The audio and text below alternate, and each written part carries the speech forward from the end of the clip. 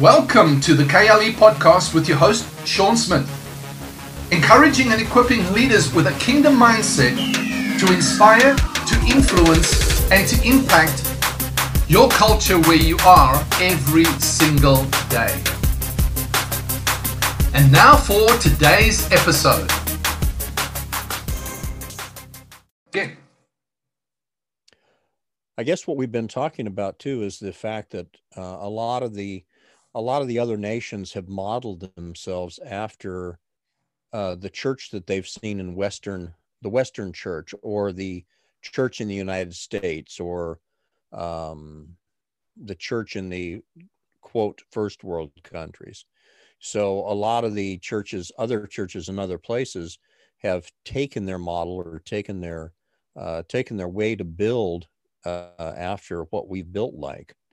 And I guess that's part of the thing right now, is just to show them a different model, or to show them how to build that's different than what they've seen in the past. And because what we're seeing and what you and I've talked about for the last 20 years is a totally different model than what we grew up with. Yeah, true. Absolutely. It doesn't even look the same. So to begin, as Christ did, I'm going to show you the Father.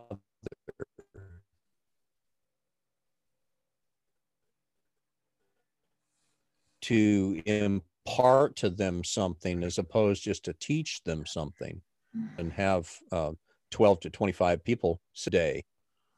So Yeah, impartation opposed to teaching is a totally different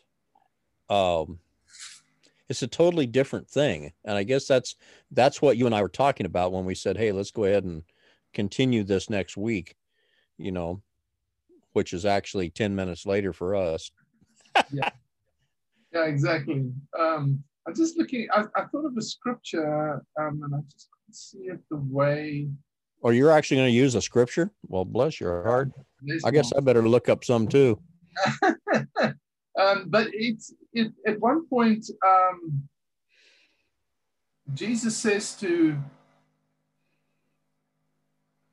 come and be with me, right.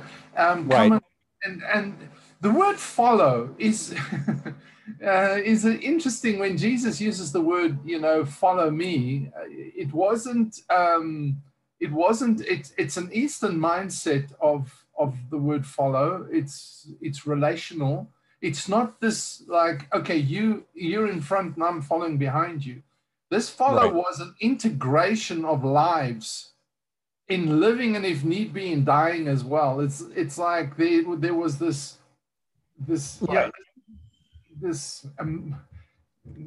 close, very close connection that develops in the relationship. Following it's way more than just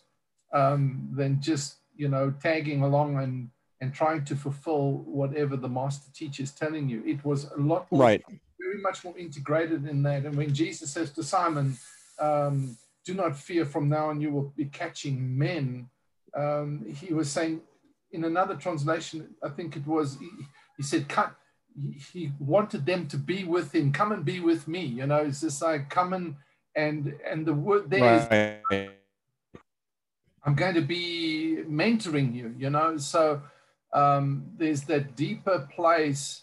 Unfortunately, we haven't seen it in the modern church. And I'm not saying we haven't, not happening. That's not what I'm saying. Now, we're not saying that, is that there probably are. We're talking about the exception to the rule, really. But in general, the model that's been exported from America is one of celebrity kind of, you got to be a celebrity kind of pastor, Right. You have to be the celebrity leader. You've got to be big, otherwise it doesn't work, et cetera, et cetera. So the model is a flamboyant gift. Yeah. And we see how that works. If I'm a big enough flamboyant gift, I'm going to get people to follow me no matter what anyway. So the idea is to get enough people following that that I can identify myself as actually a viable ministry, right? Yeah, or a viable whatever. Yeah, no, we think that that's influence, that's significance. It's that and that's when I looked at Jesus' leadership, the impact he had through 12, not through the crowd. The crowd crucified him. It wasn't the crowd. Right. It was those 11 and their influence around them that brought transformation to the world. That was his plan. That was his strategy. And we kind of missed that heartbeat in the whole thing, that that Jesus came as a son, accountable to those around him, accountable to his father, representing his father.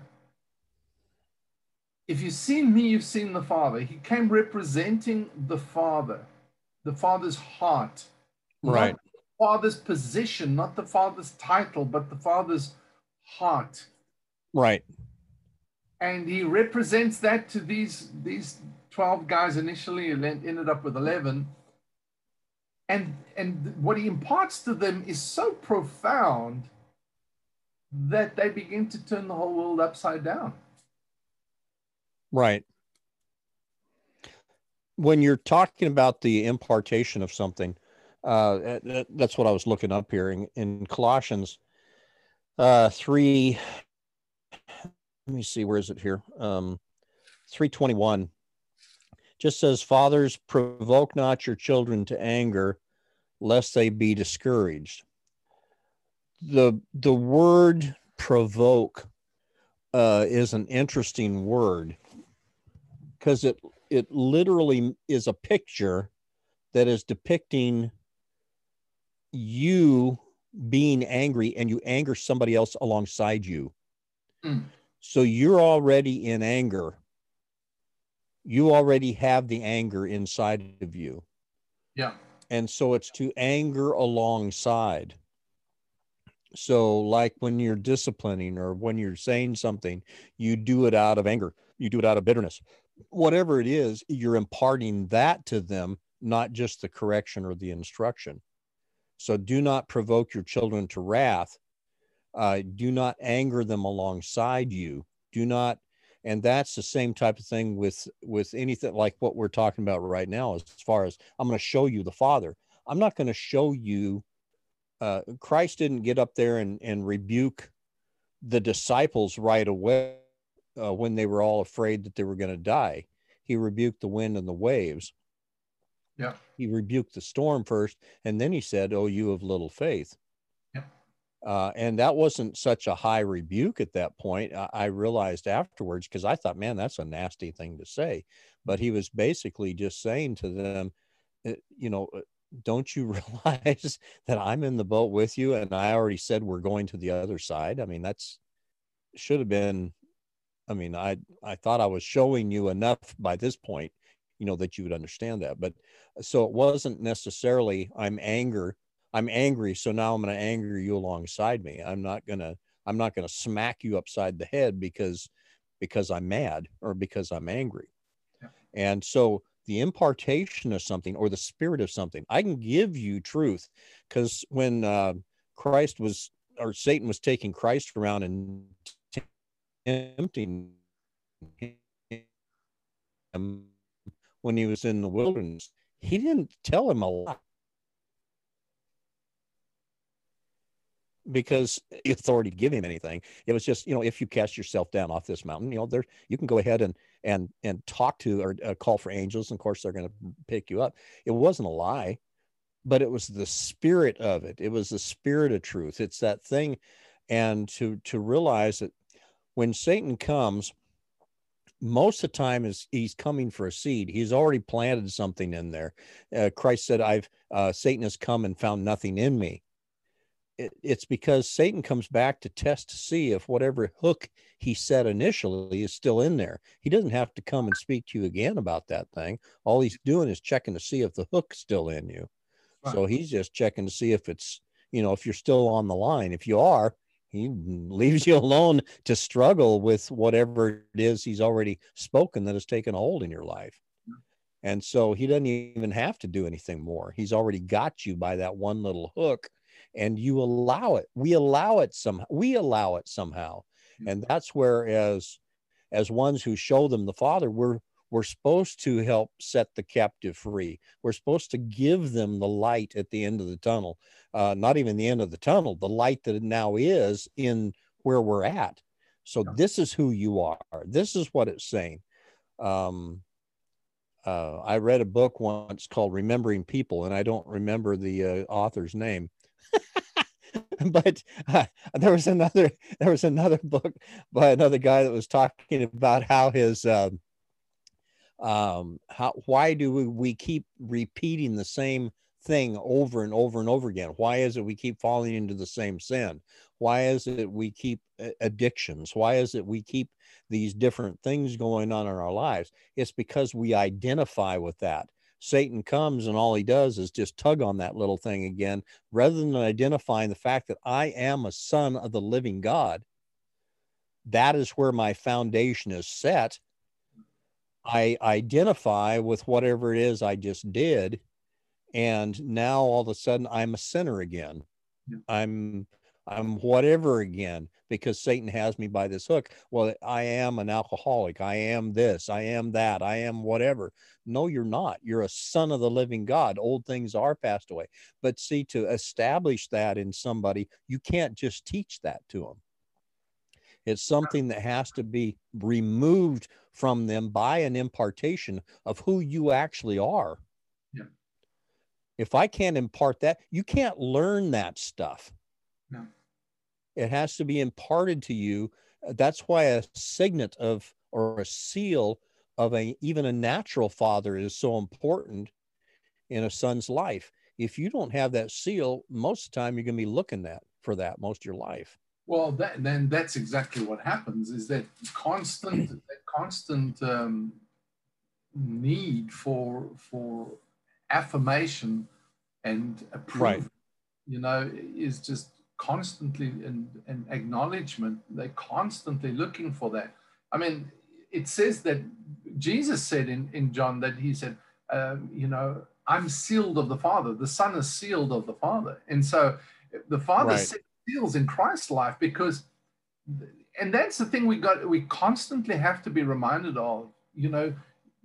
God didn't send his gift to the earth because he loved the earth. Right.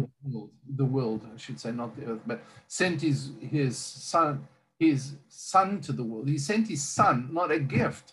Right. Even though he had gifting, and we see he grows up, and as he grows up in favor with God and men and wisdom and knowledge, he grows up in all of that, we know. But ultimately, the foundational element of who he was as a son. And that's what God sends. So why do we think that God's going to send us as a gift before he sends us as a son? Right. And that's where we go back to what we had talked about last Friday. Yeah, which is still today. But as far as he sends the church first apostles, second the prophets, thirdly teachers after that, or he sets in the church.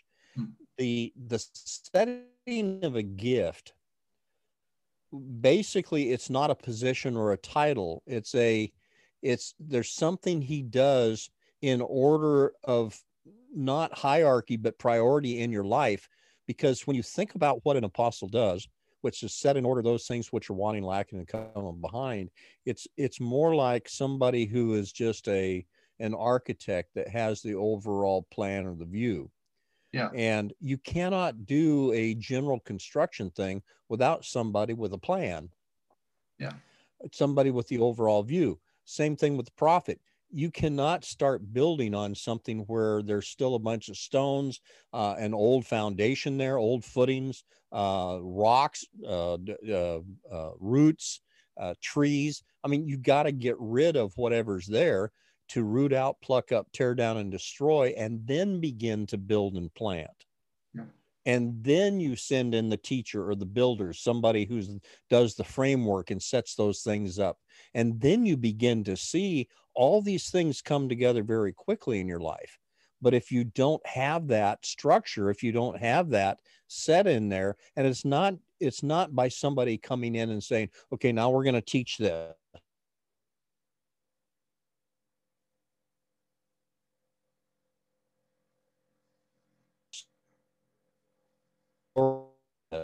Okay, now we go through this type of life and the identity with you and your Father at that point.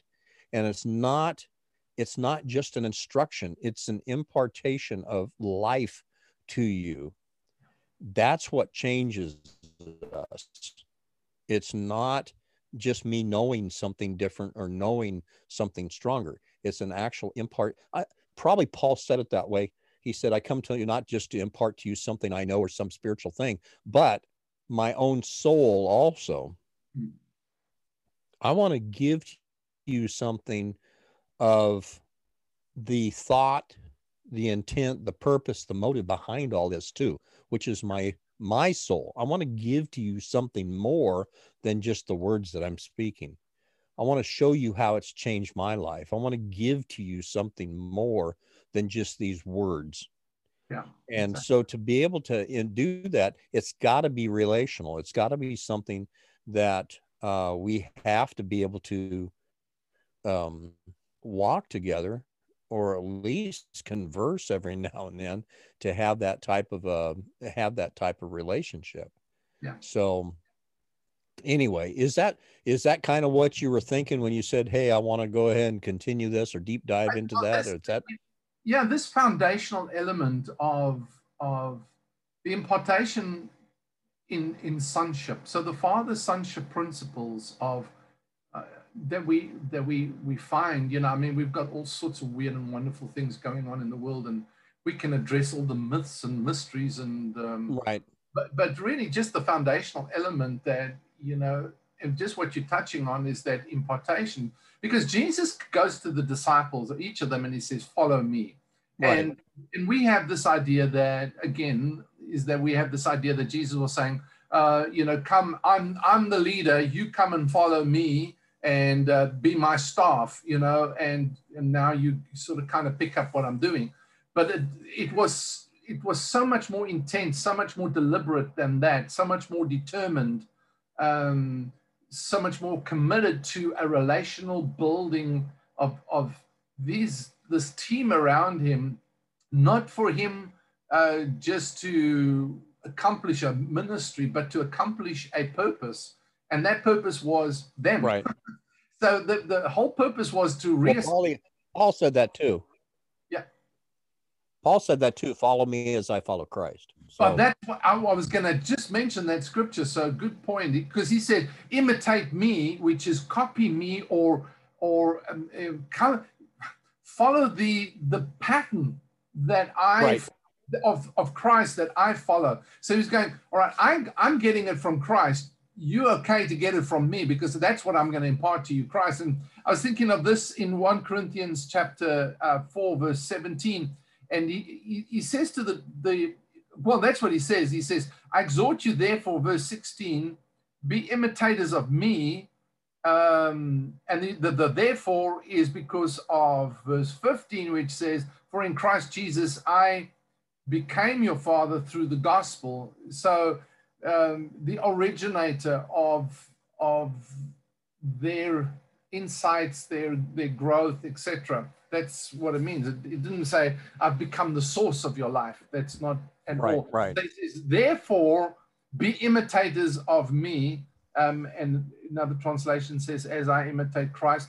For this reason, I've sent to you Timothy, who is my beloved and faithful child in the Lord, and he will remind you of my ways, which are in Christ, just as I teach everywhere in every church. So Timothy understood that he had seen this in Paul, and he was reflecting this in turn wherever he went, and reminding them, not by his teaching, but reminding them by how he was with them of Paul's ways.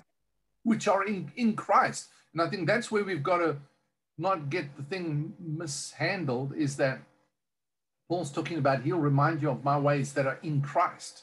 So right. Well, that whole word, as far as son, you are my beloved son in the faith, or you are my son, like he says to Titus and Timothy, and like he said right there in that verse you just quoted or read, this is my child. It's the word teknion or teknon, which literally means one as produced by a seed.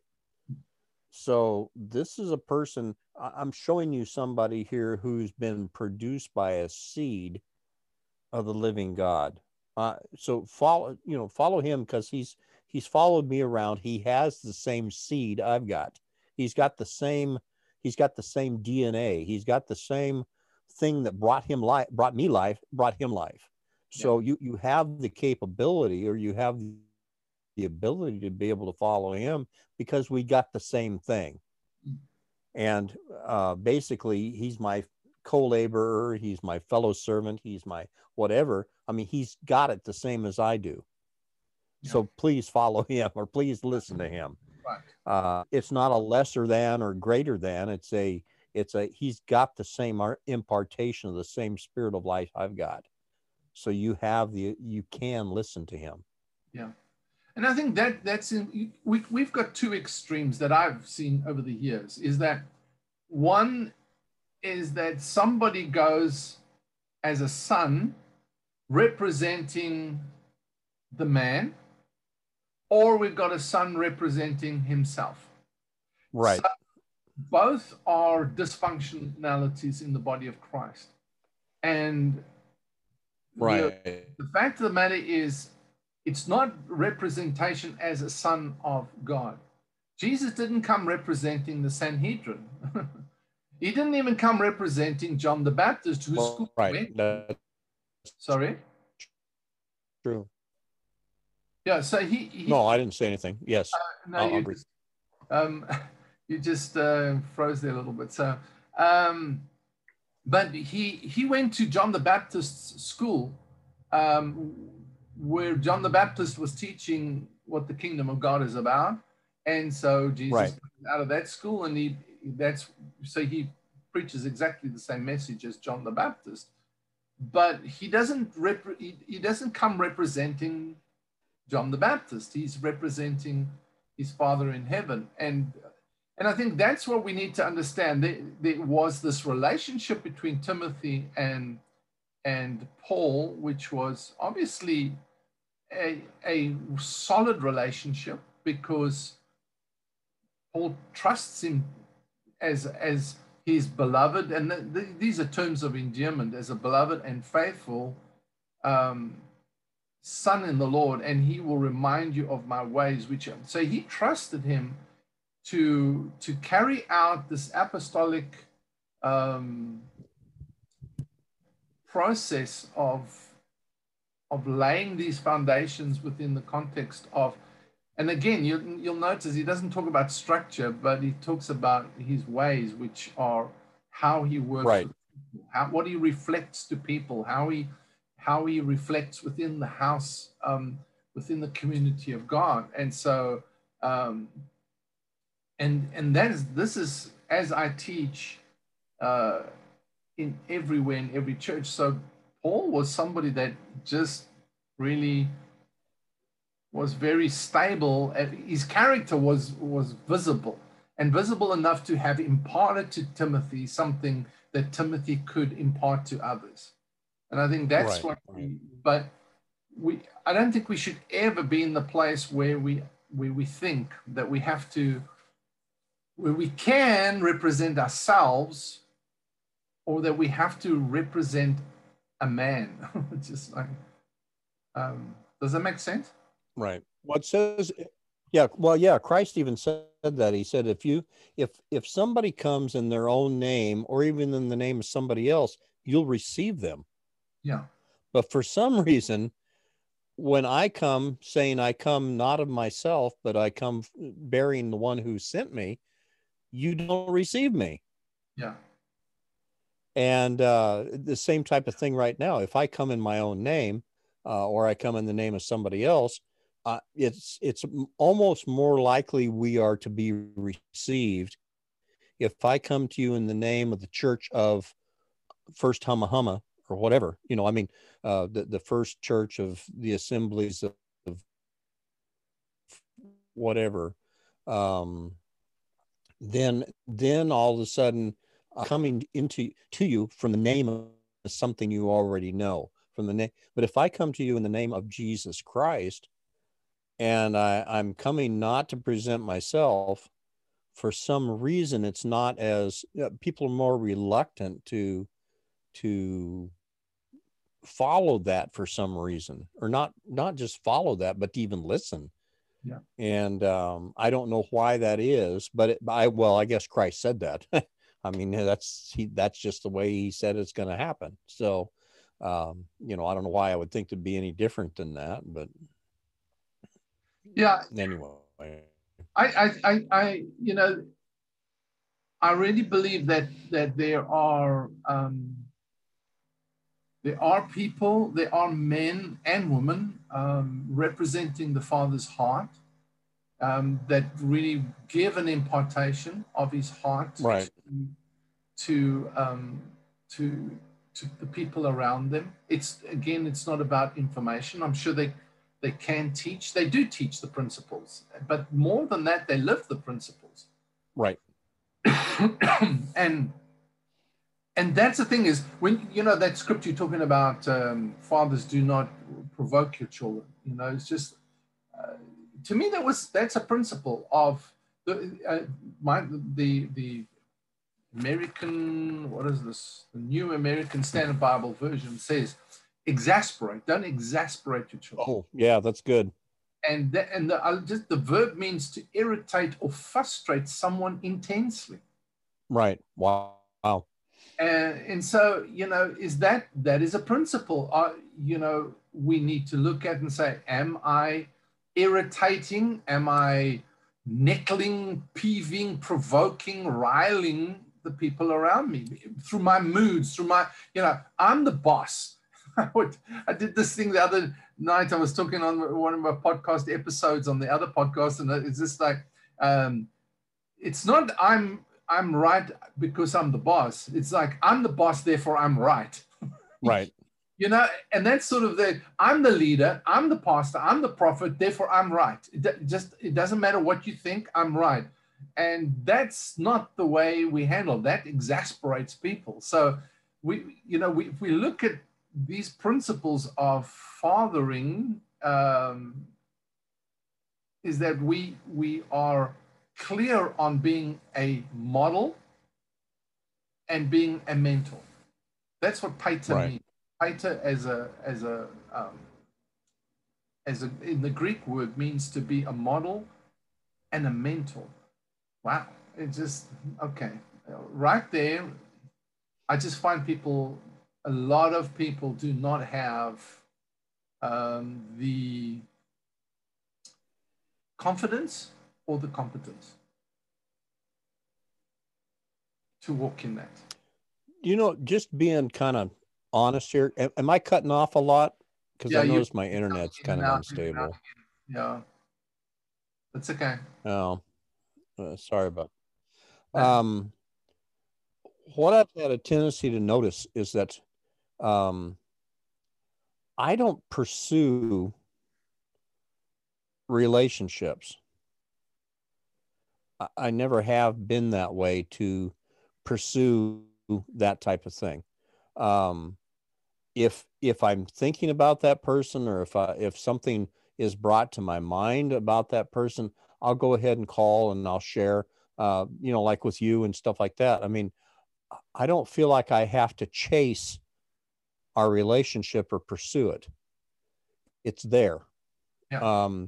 Same type of thing with a lot of people. I'm not trying to pursue or make something happen. If it's there, it's there. And it's there, and you're secure in it. Maybe that's what I'm trying to say. Yeah. And that's the same type of thing with like Paul and Timothy.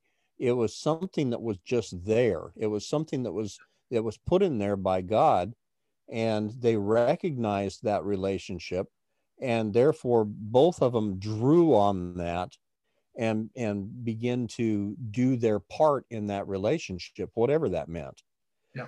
And thereby, just like Timothy would as a young man, I would be drawing as much as I could from Paul. In fact, if Paul was around right now, I'd be over there trying to find out as much as I could, just about what did you really learn on the backside of the wilderness? What is it that Christ spoke to you?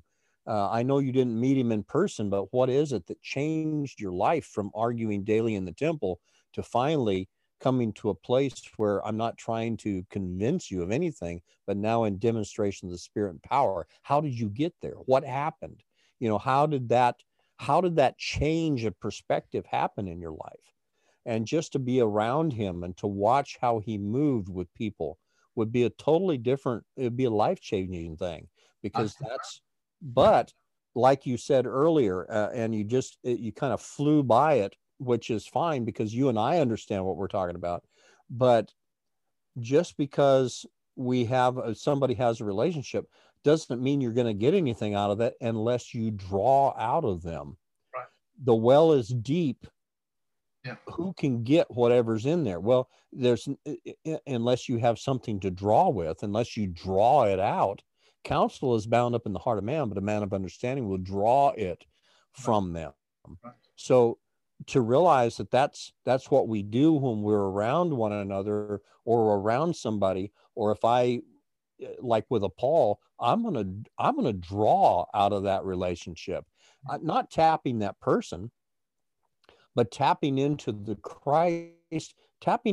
Christ that's in them, knowing that they've been through stuff that I haven't, and I need that portion of my life. So I'm going to draw that out of them. Right. And so it's like a tap being turned on or a faucet being turned on. As long as that faucet's turned on, I'm going to be under the spout getting whatever it is I need. Yeah. And it's not for recognition from Paul. It's so that I can get imparted to me the same thing that he's had imparted to him. Yeah. And it's not just the teaching of it, it's the impartation of just being around and getting what they have, the spirit of it, the life of it. That's right. Yeah, where will we go? Because you've got the words of life, just like, and that's, I mean, right, different context, but that's what the disciples recognized. They recognized that Jesus was mentoring them in something profound. And, right. And he's like, you've got it. So, we're not leaving. I mean, where do we go? Where do we go to get this? There is right. nowhere else to go. I always believe that, and it's true. It's like, I will make myself available 3 times. I will attempt 3 times to connect with somebody. But if there's nothing there, you know what? I'm not going to make this work. Because if I make it work, I've always got to make it work. If I've got to convince somebody, Jesus walked past people, walked past Matthew and said, follow me. He walks past a scam artist and he leaves him thinking about this. Like, what are you going to do with this? Follow me. And again, it wasn't like, okay, just come and, follow me around wherever I'm going and be my little slave. That wasn't what Jesus was saying. He said, come and be with me in the same way that I'm traveling. In other words, come and be connected to me. And he would engage them at that level of commitment and relationship. So he's following, he would leave it with them and they would choose whether they're going to or not. I'm wondering how many others he told, follow me, and they didn't. I'm thinking of the rich young ruler, It's just like he challenged a massive limitation in his life and said, if you do this and follow me, there's going to be, there's a purpose to all of this. And well, some say it was Barnabas, I don't know. But, the bottom line is that the guy walked away sorrowful because he wanted to, but the cost was too high. And so there's always a price to pay to pursue purpose in each other's lives for that impartation. you know, one guy sat with me one day and he said, you must write a book about all this, and so I can read it. I said, that's the problem. That's why I don't write a book, because you will take the knowledge of it and use the knowledge for your benefit. But you need to why don't you take time and come and get the impartation of it? Come and be with me. You know, it's just, I don't want to just give out knowledge. I want, you know, that doesn't serve anybody, you know. So there are 3 levels to access people, and that's influence, blessing, and then accountability, or governmental level, and where there's a responsibility and accountability to each other. So many times we connect with people, I mean, and it's just blessing first, then influence, and then governmental level, or an accountability level. So, you know, is that sometimes we just connect with people for a blessing. That's fine. I just bless them. I give them whatever I can, for as much as I can in the time that they allow me to give it to them. But then it moves to another place where they now begin to pursue, they measure, and those measures are never you. They're measured by the person following, or, you know, and following in the word joining, as in a relationship. And so, you know, they then measure, okay, I want influence. In other words, influence now is at a level of more consistent, more commitment, more responsibility to spending time. When people say, look, I want to spend time with you, and I say, well, you cannot spend time with me once now and then 6 months time and get something. It's not going to happen. I said, this has got to be regular. Even if we sit, like you and I, every week we get on, even if we don't have anything to say, well, we always do. But I mean, is that even if we don't have anything to say, is that we'll, you know, you'll talk to me about whatever, you know, and I talk to you about whatever, but we just sharing. But there's still that relational building. There's that impartation. There's something taking place about who you are, who I am, that we have this mutual interaction, personal interaction that builds each other up. It's not necessary that you've got to teach me or I've got to teach you. And generally we end up there anyways. It's like, hey, you know, this is something on my heart, or what. I mean, we don't even talk like that. We just start talking and it just begins to flow. And there's this like mutuality that has grown in our relationship over the years. But I really believe when it comes to influence is not a place of okay, here and there, and, you know, I've got this. It's actually taking time to say, all right, I am scheduling with you a regular time. And that's what I did to that gentleman that affected my life so much back in the early years of my ministry life and leadership. You know, I insisted that we meet every single month. And we did. For 15 years, we met every single month. And wow. And it was, he would take time. Very few people did it, you know, but he would take time, 2 hours a month, 3 hours. Sometimes we talked for 4 hours. You know, we would sit over lunch and he would just, we would just talk. And he would allow me to share my heart and reflect it back to me. He was a great mentor in that sense. So you need that regular defined thing. There has to be discipline in it. That's really what I'm trying to say.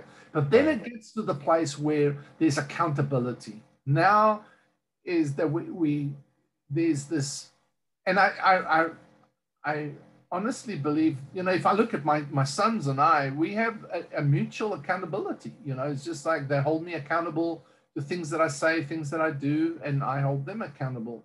So there's a responsibility. Accountability breeds responsibility. So now there's this accountability of people in your life that hold you to your character, hold you to substance, hold you to what are you reflecting? Are you reminding of the ways, or what are you reminding people of?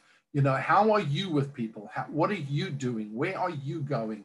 How's your character? You know, so there's that next level. And now that can operate from individual to groups to various areas. And I think that that's just wisdom. That's how Jesus did it. I mean, that's how he worked with people in relationally. Yeah. There's a friend of mine.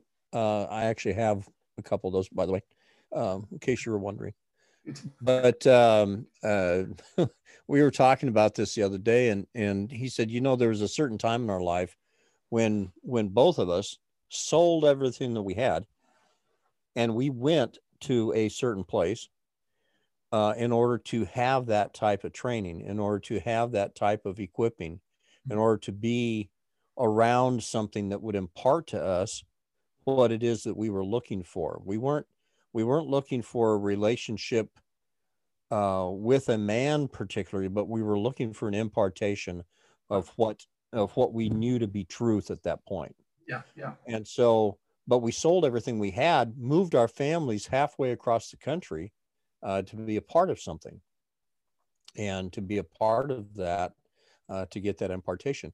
And he was kind of lamenting the fact that there are very few right now that do that, that would for the sake of impartation or the sake of whatever, would even give up that hour a month, would even give up that 4 hours a month, would even give up even your own life to move halfway across the country, even for a season of time, just to have that impartation, because that'll change your life. That impartation changes your life, regardless of what all happened, regardless of anything else that took place, regardless of some of the bad stuff that happened.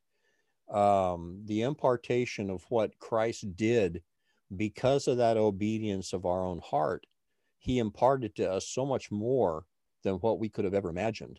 And it wasn't just about what we know when we came out of that. It's about who we are and who we've become. Yeah. And that's what we were kind of talking about, is the fact that very few will lay down their life right now to make that draw or to make that step, because it says that Christ sets in the church members as it has pleased him. Yes. So members in the body. So it doesn't talk about he sets you in the country where you have a job. It doesn't say he sets you in the country where it is that he wants you to live and the type of house you want to live in. He says he sets the members in the body as it has pleased him. Where do you fit right now as a bone in the body? Where is it that you're supposed to be? Which bones are you supposed to be with? What bone is it that you fit with? Is there some place that right now has marrow and life? Then get there. Yeah. It may be just for a season of time. It doesn't matter at this point. The impartation, or that what those bones do when they come together, they begin to give life to one another. That's so much more important for the rest of your life than just a job or a place to live or anything else, because that has eternal purpose, as opposed to just a job that has just a insignificant amount of time that'll give us a place to live and give us whatever. And but to realize that there are so few right now that'll lay down their life or their idea or their whatever to go and be a part of something else like that. It was just interesting to me to look at that and say, I haven't seen too much of that. Yeah, no, you don't see it today. I mean, you don't see that kind of, that kind of commitment to receiving an impartation anymore. You don't receive. No.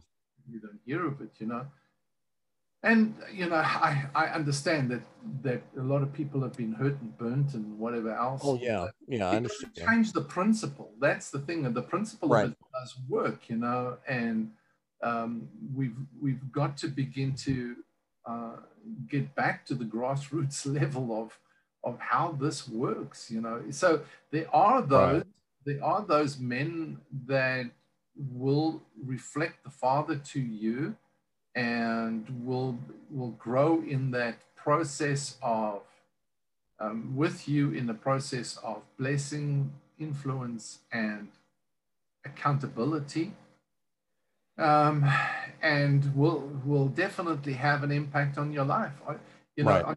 but the thing is, you know, don't you think that Steve, as many guys are looking for they're looking for ministry rather than for character. That's right. Yeah. You know, Or what can you do to promote my gifting? I yeah, know I'm a teacher, therefore I've got to teach. yeah, You know, instead of I'm a son of God, I need to learn how to become a son. You know, I don't know all that yet. I need what it is that I can see as a son of God. I can see that in your life. I need the impartation of that.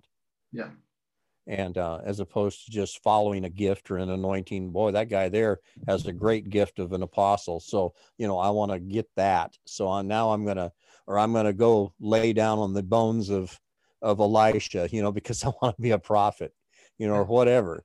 It's not that. It's not a gift. It's not an anointing. It's a matter of a life-changing process. yeah, And can I get someplace where can I get into the body where I fit? yeah. Yeah, and that's the thing is like, can I, rather than a meeting, can I get Right, into a place where I relationally can fit? right, right. You know? Because as it has pleased him, he Yeah, sets the members in the body as it has pleased him. right. So is it pleasing to him, the relations that I've got right now? I'm sure it is to some degree, but you know, is there some place else I'm supposed to be or someplace else I'm supposed to hook up with? Or not right now, I don't see that. Yeah, But it doesn't mean that that won't happen again. exactly. It just means for now. Yeah, We sold everything that we had and moved to a certain place to be a part of or to get the impartation of that. yeah, And I know you guys have done the same thing. Um, I know quite a few people that have done that, but it just seems like right now it's hard to find people that actually would do that right now. As far as I fit right here, this is who I fit with. This is who we're supposed to journey together with. This is who we're supposed to walk together. Let's do this. yeah. And we have a hard enough time. We have a hard enough time just getting on here on Friday. I can imagine leaving your whole country or leaving your whole wherever and going to be a part somewhere. And I know you've done that with several different ministries, with several different places. Moving here the first time you did that. Yeah. You guys moved here from South Africa, and the whole ministry blew up, and you end up over in England or someplace. But it's just like, okay, I'm going here, but your heart was to follow Christ in a relational aspect of something, Right. and you were still looking for that city whose builder and maker was God. And even though that city that you got to blew up, it was still, you were looking for a city whose builder and maker was God, because you'd had that before. You knew what that was like, Exactly. with that. So, and you knew how important it is in our lives to have something like that. And it was life changing for me. And that's the thing, is I didn't realize how much until after he passed away. Right.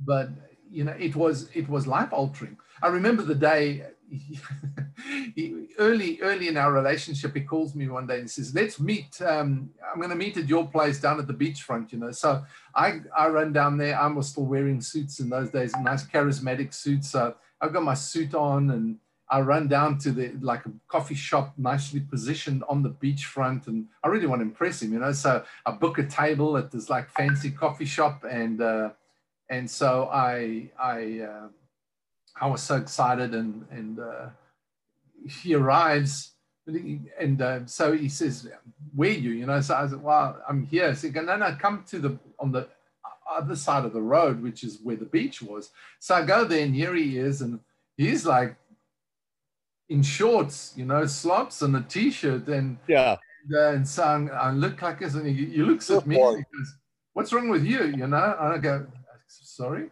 and he says, I said, I've got a place booked. Nice, it's a nice day. He takes out his beach mat, his little umbrella, and wanders over down onto the beach, rolls out his mat, puts up his little umbrella, takes off his shorts, and he's got his bather on, and takes off his shirt, puts some suntan lotion, and he lays there on his mat, you know. Here I'm sitting in my suit with a tie, man, and I'm like, what am I doing? You know, what happens if somebody sees me, you know, just like, and he looks at me and he goes, "Brother, you need to get delivered." And I took off my tie, and then I undid my collar, and I rolled up my sleeve, took off my jacket, and took off my socks and shoes, and sat there. And we sat there for maybe, I don't know, 2-3 hours just talking, you know. And I'm telling you, Steve, it was like something had set me free. You know, right there, that stereotypical suit and tie thing was gone. And, you know, I never, ever went there again, except when I had to. So, you know, you go, oh, you know, it's not a big, it was a big thing to me, because that's how I saw you've got to do it. I was in a beach town, a little beach town, and I was trying to impress people, and I wasn't, you know, really wasn't impressing anybody. And so that was like one thing that he did, simple little thing, set me free from a spirit of religion, you know. So, yeah. And then, like you say, you know, that was like the context that or the standard, if you may, the blueprint of what I saw could be, you know, and it wasn't perfect. Listen, you know, no way in any way perfect, but it was the blueprint of what I could see. And I measured so many relationships by that measure, and I didn't find it. You know, I didn't find anybody that was prepared to give time, to be interested, to be present, to be patient, to challenge things like that. You know, I remember we went to a conference once, and it was this big church in Johannesburg, big church, thousands of people, and he was well known, you know, and so I go up there, but I went with him as part of his eldership team. So I never ever tried to exalt myself, you know, above that. As far as I was concerned, I was a son of God, but part of the family, you know. I'd never tried to be the outstanding one. And so we went up as eldership, and so we all go sit down together in this row of seats, and his elders were the elders of that, the fellowship that he was a co-elder, were very gracious with me. They were so wonderful, you know. And anyway, so and they knew, because they had that relationship with him, and they were encouraging my relationship with him, and that was really outstanding. You know, it was really profound. But we went and sat in the row because we couldn't get a place. We were sitting at the back. So next thing, the guys whose ministry this was, the pastor, I see him whispering to one of his runners, you know. The runner comes, the deacon, you know, comes running down the aisle, running, and up the sort of embankment, and comes down, and he whispers to this man's ear, you know, and he says, pastor says you can come and sit up on the platform with him. So he says, tell the pastor I'm here with my guys, and you know, that if they come, I come. So he runs back and whispers in the pastor's ears. I see him looking over at us like this, and you can see he's thinking about this, and he goes, he's telling him to come, you know, and we all ended up sitting on a front row, but he would not leave us for that seat of prominence without taking us. Right. And you know, my respect grew like immensely for him in that moment, you know, because it was, he made me feel significant. You know, it wasn't just like, okay, I'm here, look, they acknowledging they, you know, they recognize me. So I'm sorry, boys, you wait here. I'm off. You know, it was like, it's either us or nobody, you know, and right. I just, it was profound. It was profound. The principle that I learned in that has ramifications beyond that for me in how Right. I view people around me, how I review my But see, relationships. you observed it. You weren't taught that in principle. You observed who he was, Yeah. and who he was imparted to you, not just what he knew. And Yes. that's, I guess that's the difference, is I'm going to impart to you who I am. Just like Christ said, I'm not coming here to just give you words. Yeah. You know, or Paul said, I didn't come to you with enticing words of men's wisdom, but in demonstration of the Spirit and power. I'm going to demonstrate stuff to you. I'm going to demonstrate to you the kingdom of heaven. Yeah. So, and you can't do that. I guess you can do that through video to some degree. And of course, you work with what you work with. I mean, this is what we've got to work with now. So this is what we work with. Yeah. But it's so much easier to do this stuff in person with somebody, because then I had a young man move down here several years ago. He and his family moved down here just to be a part of whatever it was we were doing. And frankly, we weren't doing anything at the time. I was going from different house group to house group, and I was invited, you know, different places, but we always went together, you know, he and sometimes his wife and family and whatever. But the most important thing was the time that we spent together on the way there or on the way back or during the week. It wasn't at those particular meetings. It was what did you go through while this was going on? You know, what were you feeling? What did you see was lacking and coming? I mean, not, you know, falling behind in this area. What, you know, but to impart that type of stuff to them was so much more important of the, you know, the debriefing, so to speak, afterwards, or even on the way down, was so much more important than the meeting itself, because the meeting wasn't the meeting wasn't the objective. Right. It was what they needed at the time, you know, was the most important thing. And that's the thing, you know, is like what we spoke about, not last week, and now this week's episode, last week's episode. The previous week's episode, we spoke about relationship, the key fundamental of building the kingdom of God, which is relationships. And we spoke about that, and that is always should be the objective. Jesus focused on the relationship because he knew the purpose that he wanted to accomplish, and he had to accomplish that through people, not with students, but people that were related to him. Because when the crisis comes in John chapter 21, it was the relationship that saved the whole strategy in the crisis. And, you know, if you look around right now, I mean, you know, in our country, we are, you know, I don't even know what it's going to look like. We are now a week ahead. What's going to happen in the next week in our country? You know, is so much is happening so fast, and there's a crisis developing in our country. And what is going to be important? Somebody standing up and being able to preach, or somebody that's actually imparting to another generation who can carry what's necessary, you know? Because I think about, it's just recently we had a situation where a celebrity guy falls into adulterous relationship.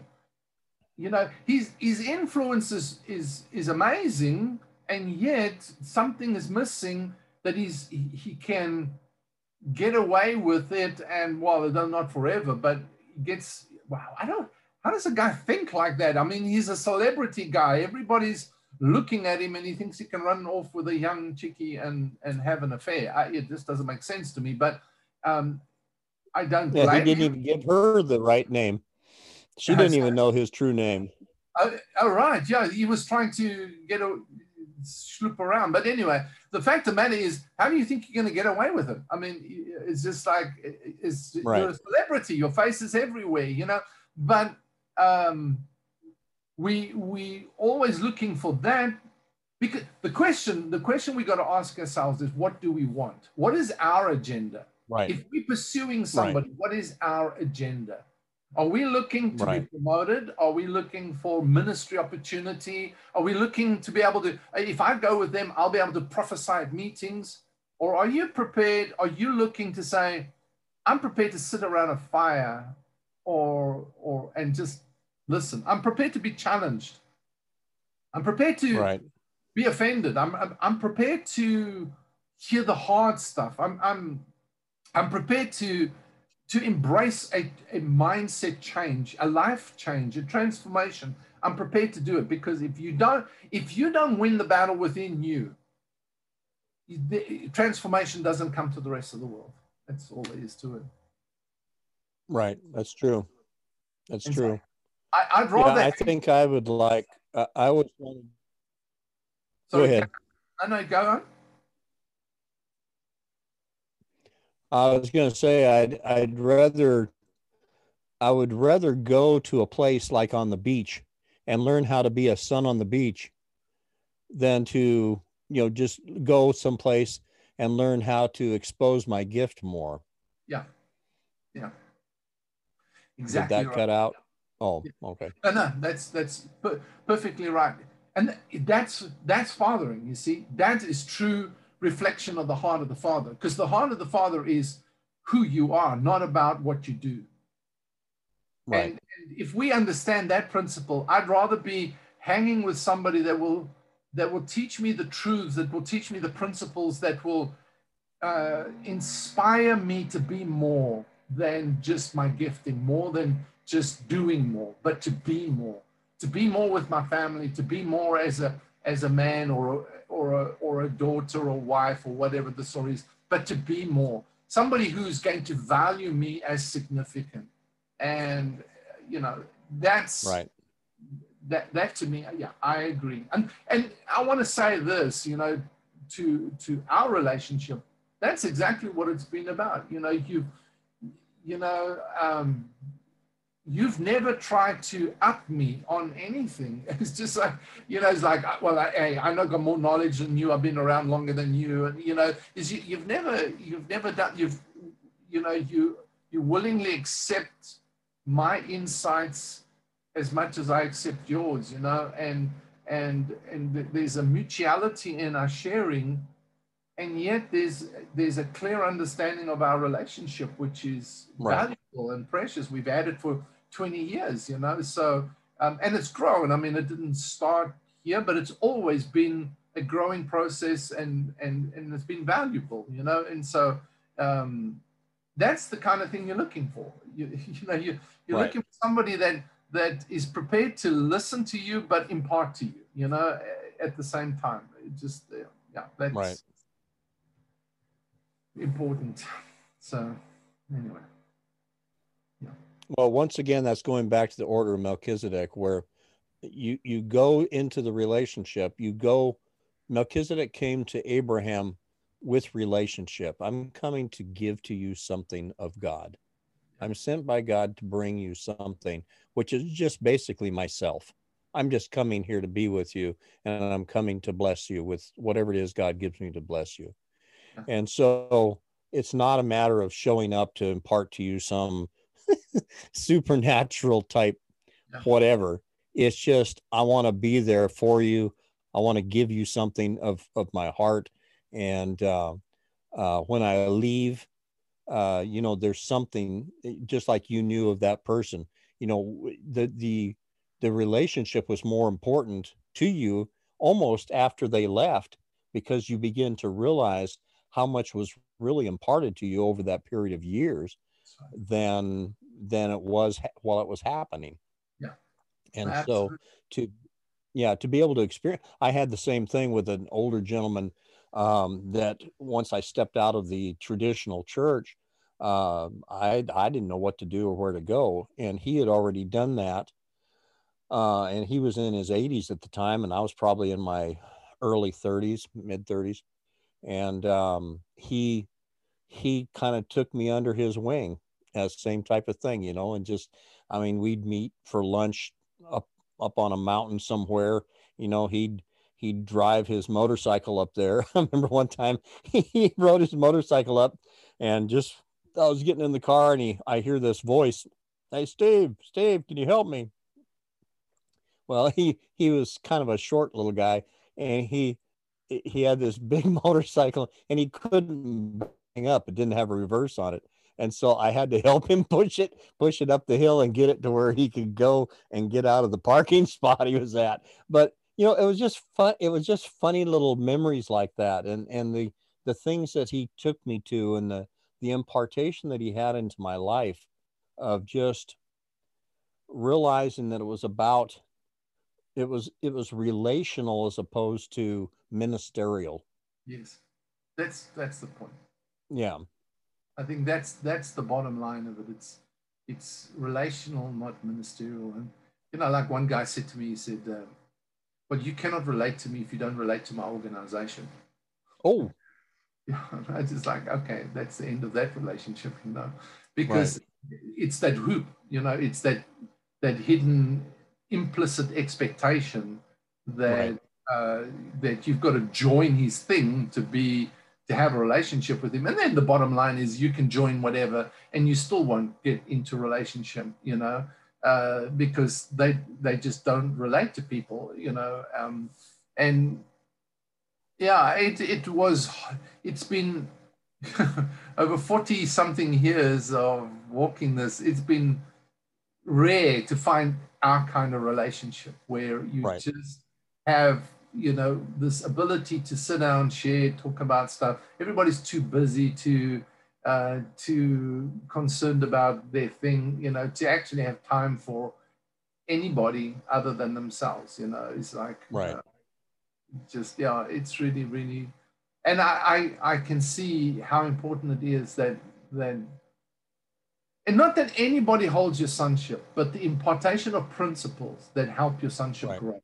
That's really what it is. Nobody holds the destiny of your sonship or in God. Nobody holds your destiny. No man holds your seasons and your times in their hand. No. Only God. You're a son of God. But as any equipping gifts will do, they will contribute to your growth, to your maturity, to your discovery of who you are, you know, and help you. To your fullness and stature in Christ. Exactly. To grow in stature, wisdom, and knowledge, you know, is that growing in favor with God and men. You know, it's like that's what Christ did his first 30 years of his life. And so, and he was spending time with his cousin, John the Baptist. Right. His forerunner. That's what he was doing, you know. So there is definitely value in that, is getting that impartation. And that's what we should look for. I don't invite, I sometimes do, if I think there's value to it, I invite people and say, spend time with me, you know. But many times the first hint of offense that I say something that don't like is that's the end of that, you know. Right. And you know, it's like, prove yourself is the other one. Right. You know, like, prove yourself. I was like, well, you know, the fact of the matter is I raised 3 sons without trying to prove myself. Just like, I had to give them principles, you know, and that's the important thing. So what is it you're looking for? You know, if you're looking for ministry, if you're looking for a silver bullet, I'm not going to get it here. You know, just Yep. So that's the thing. Well, yeah. So thanks for being with us again. I hope this sort of triggers some thought in you. I just really felt, Steve, that this was an aspect of we don't give a 3-part teaching to this with 4 points and a poem on each one. You know, people go, what are the 5 steps to your sonship, you know? Well, hunt around in what we just said for the past hour, and you'll find some stuff in there that you'll find 4 points in a poem, maybe. I don't know. It's just like, we just don't do that. that's why we talk about impartation. That's why, for us, this is it. This is what it's about. And, I'd like to look at somehow doing this. I don't know, this some way of doing more of that, giving people opportunity to sit around a kind of virtual fireplace, because we can't do fireplaces right now. I can't even travel outside my state right now, of Pennsylvania. So, having some kind of way that we can actually sit down and sit around a fire, right. campfire meeting, and just talk things through, and just, talk vision, talk whatever, talk principles, talk kingdom, talk the things. And if nothing happens, then we just eat popcorn and drink hot chocolate or something. I don't know. And if you would like to do that, please let one of us know. Yeah. And even if it's just 2 or 3 more, that would be more important to us than to sit down with 100, 150. I'd just as soon sit down with 2 or 3 more on Zoom or whatever, and let's just knock this stuff back and forth across the net, and answer the questions, and if we don't know the answer, let's look it up. Yeah. But let us know if you're interested in that, because that way then it gives us some direction, not just purpose, but it gives us, we can do that for however long we need to do that with those who are wanting to do that. Yeah. And that's the main thing. Yeah. If you're prepared to commit to some time with us, I mean, initially we can just jump on in the Facebook group or something like that, or whatever, on Facebook, and have a Zoom call, or open up one of those conversation meeting rooms kind of thing. We can do that, and just have a time of talking through things initially, just like introduction, and let's take it from there. But yeah, communicate with us if you're interested in spending some time with Steve and I. We love working. Steve and I love working together. We love sharing our hearts together. So if you're interested in that, we actually join somebody else regularly who does that with a bunch of people, a bunch of guys and a bunch of ladies around different places in the world. And that's it. It's not a big group. It's just a time of sharing and talking things through. So if you're keen on doing that with us, we'd love to hear from you, and we'll definitely make facility. But we're not going to push it. We're inviting you to invite us, and that's really where it's at. All right. So thanks for being with us again. Appreciate you. Until next time, this is Sean and Steve saying God bless you.